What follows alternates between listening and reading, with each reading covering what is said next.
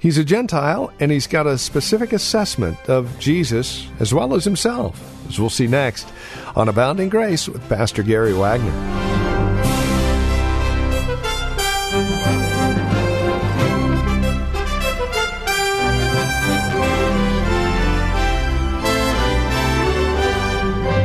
Luke chapter 7, verse 1, right on through to chapter 8 and verse 3. It's a chunk of verses, and it's a look at the centurion's assessment of himself and Jesus. If you'll remember, he's got a specific understanding of Jesus and his ministry, as well as himself. It's a humble view. A lot of lessons to be learned in this passage, so please join us with Pastor Gary Wagner from Reformed Heritage Church in San Jose. Here's today's edition of Abounding Grace. The centurion's assessment of himself and Jesus. After a couple of months of studying the Sermon on the Mount, we came to the conclusion that only God could have preached a sermon like that. The most important point of the Sermon on the Mount is that the preacher is God himself. In the sermon, Christ tells us his words are on par with God, because he says he is the one who determines the destinies of every man. And he is the one who determines and tries the genuineness or counterfeit nature of faith.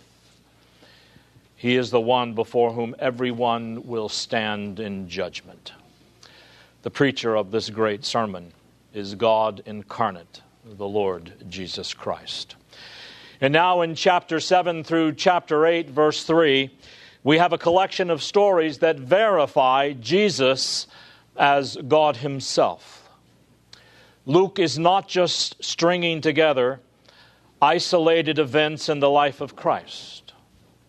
One thing you learn quickly in studying Luke is that he is not only a historian and not only an evangelist, but he is also a masterful literary artist.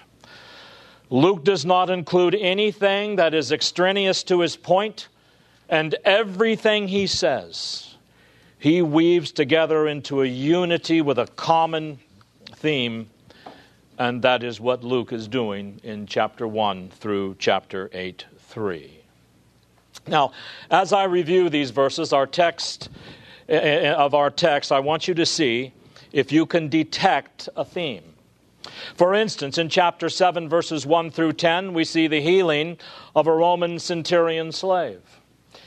In verse 11 through 17, we see Jesus raising the dead son of the widow of Nain. Then in verse 18 through 35, we see Jesus answering the question from John the Baptist, "Are you really the expected one, the Messiah?" And then Jesus proceeds to explain the role of John the Baptist in the gospel story and why people would reject John's message and reject his message as well. And in chapter 7, verses 36 through 50, we have the beautiful story of the anointing of Jesus' feet by a woman who was formerly immoral.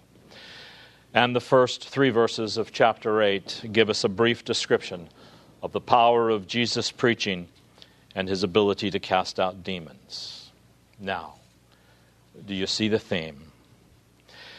The pivotal message that weaves it all together is Jesus' discussion with John the Baptist in verses 18 through 35.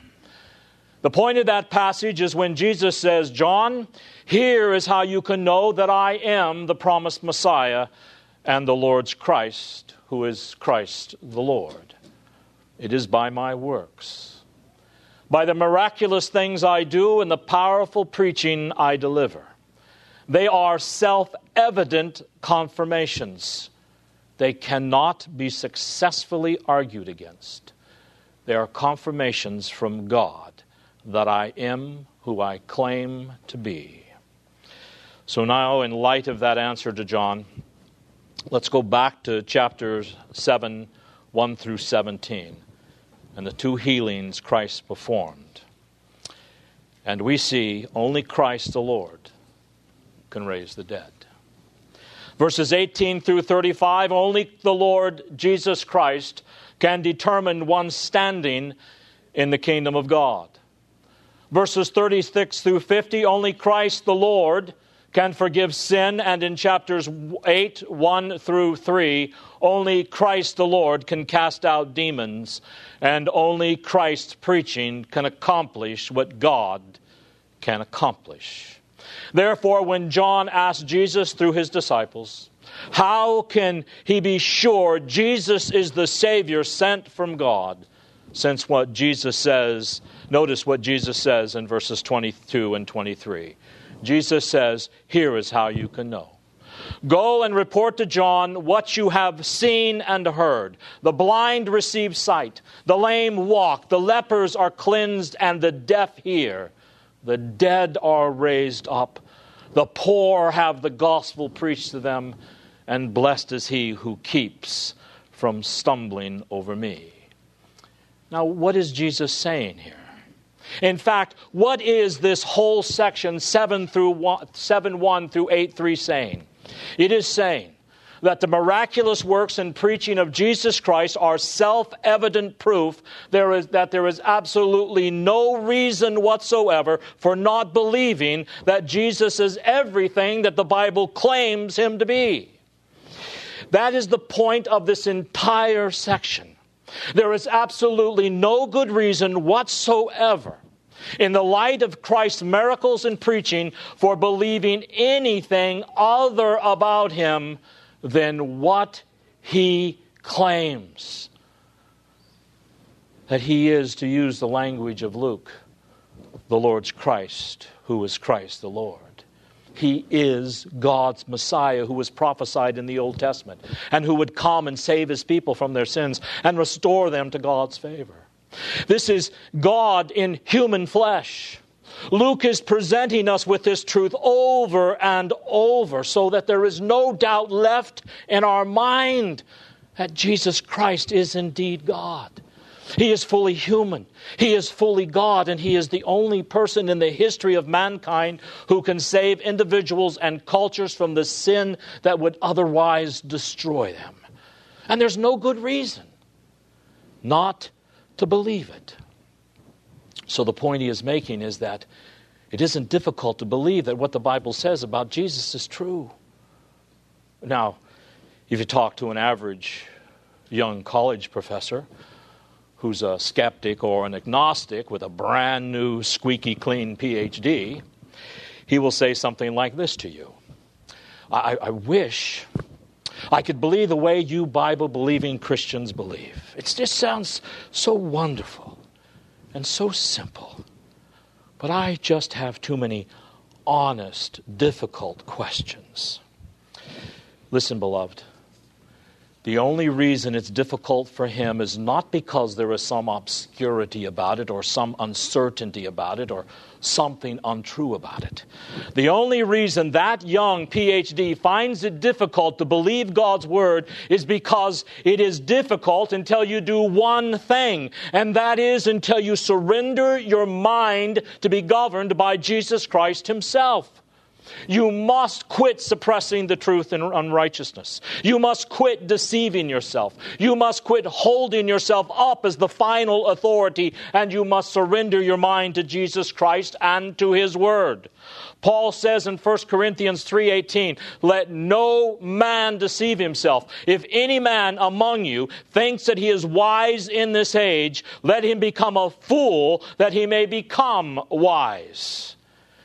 In other words, let him recognize his total intellectual, spiritual, moral bankruptcy, and that God has made him a man and given him reason, not to be the final standard and source of all truth and understanding about God, but to be a tool, an instrument by which he understands what the Bible says about God, having surrendered his mind and his heart to Christ in his word.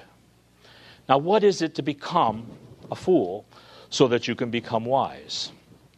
It is, to use Paul's words on another occasion, to destroy in yourself every speculation and every lofty thing raised up against the knowledge of God, and to take every one of your thoughts captive to the obedience of the Lord Jesus Christ.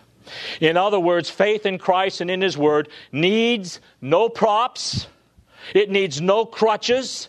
It needs no confirmation, cooperation, or truth from man. It does not need the proof of logic. It does not need the evidence of science. And it does not need the affirmation of the experts and the scholars. The works of Jesus Christ are so self-evident and so self-confirming of God that if a person does not believe in Jesus Christ as his Lord and Savior, as he is presented in the Bible, it is not so much that he can't, it is because he will not, choosing rather to suppress the truth in unrighteousness. Our faith does not rest on the testimony or in the confirmation or at the witness of any man or any church or any university or any pastor. It rests entirely and totally on the witness of Jesus Christ himself to himself as Lord's Christ. Now, in John 5, Jesus said this in verses 33 through 40. Ye sent unto John, and he bare witness unto the truth. But I received not testimony from man, but these things I say that you might be saved. He was a burning and a shining light, and you were willing for a season to rejoice in his light. But I have greater witness than that of John, for the works which the Father hath given me to finish, the same works that I do bear witness of me, that the Father hath sent me. And the Father himself which hath sent me hath borne witness of me. You have neither heard his voice at any time, nor seen his shape. And you have not heard his word abiding in you. For whom he hath sent, him ye believe not. Search the Scriptures, for in them ye think ye have eternal life, and they are they which testify of me. And you will not come to me that ye might have life. As Jesus is witnessing to these people, he is saying, bless your hearts. I know it's troublesome for you. I know you're just too smart for the gospel. I know you have too many intellectual, honest beliefs. So I'm just going to be patient, and I'm going to let you try to work all these things out for yourself. Absolutely not. Jesus says here, the reason you don't believe in me is because you are unwilling to come to me, inexcusably choosing to disbelieve the absolute self-evident, self-attesting, self-confirming witness of Almighty God in my miracles and in my life. In all of my miracles, God is saying to you, this is the Son of God. This miracle is something no one but God incarnate can do. When you read the Scriptures about me, he says, it is God in the Scriptures saying to you, this is Jesus, the Son of God. Believe in him. Now, when we come to this witness for God and the miracles of Jesus, Jesus says, my miracles are so obviously of divine authority and source, and that to refuse my claims is to inexcusably fly in the face of the facts and the inescapable authority of God. But you say, I want cooperation. All right, God says Jesus' miracles prove he is God. Believe him. All right, God even says in the Bible that Jesus is God. Believe him. And then you, as a proud intellectual of the 21st century, says, well, that's all well and good. But let me get a little more confirmation from science, archaeology, logic, the scholars, just so I can be assured that God's witness is reliable. You see, that kind of thinking is blasphemous, beloved. If God were to come to you and say, this is true, and you were to say to him, now that sounds pretty good, but let me get a second opinion. Is that what's called intellectual honesty? Is that being objective? No, beloved, that's the height of rebellion against God. So the point of this passage is that when we put our faith in Christ, that faith rests not on what man says about Jesus, not on man's proofs, but on Christ because of the testimony of God in all of his miracles and in all of his word. So I ask you today, beloved, as we begin to study this great story, on what does your faith rest? Why do you believe in the things you believe about the Lord Jesus Christ? Jesus says, believe in me simply because I do things that only God can do, and there is no reason not to believe in me. What is the basis upon which your faith rests? Why do you believe what you believe about God and about Jesus? Is it because I tell you every Sunday? Is the only argument you have when somebody asks you, well, why do you believe those things? Well, because that's what the preacher said on Sunday. Then I tell you, beloved, your faith rests on sand. Onto what does your faith actually rest? Well, John Calvin believed these things, so of course I believe them. Does your faith rest on something as sandy as man? Well, I believe what I believe because the Westminster Confession of Faith says these things. Once again, does your faith rest on man? Or does your faith rest upon the inescapable testimony of God to the claims of Jesus Christ in His Word? Remember what Paul said. He said, I was with you in weakness and in fear and in much trembling, and my message and my preaching were not in persuasive words of wisdom, but in demonstration of the Spirit and of power, that your faith should not rest on the wisdom of man, but that your faith should rest on the power of God. And that is the point that Jesus is making here. And his answer to John the Baptist in this whole section is, believe me, because of the testimony that God the Father Himself gives concerning me in my miraculous works and my preaching. And then your faith will be firm, and it will be solid and secure, because then it rests on God and not on man.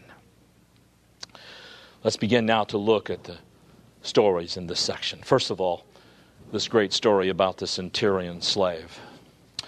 There was a crisis in that centurion's household. A slave who he thought very highly of was dying.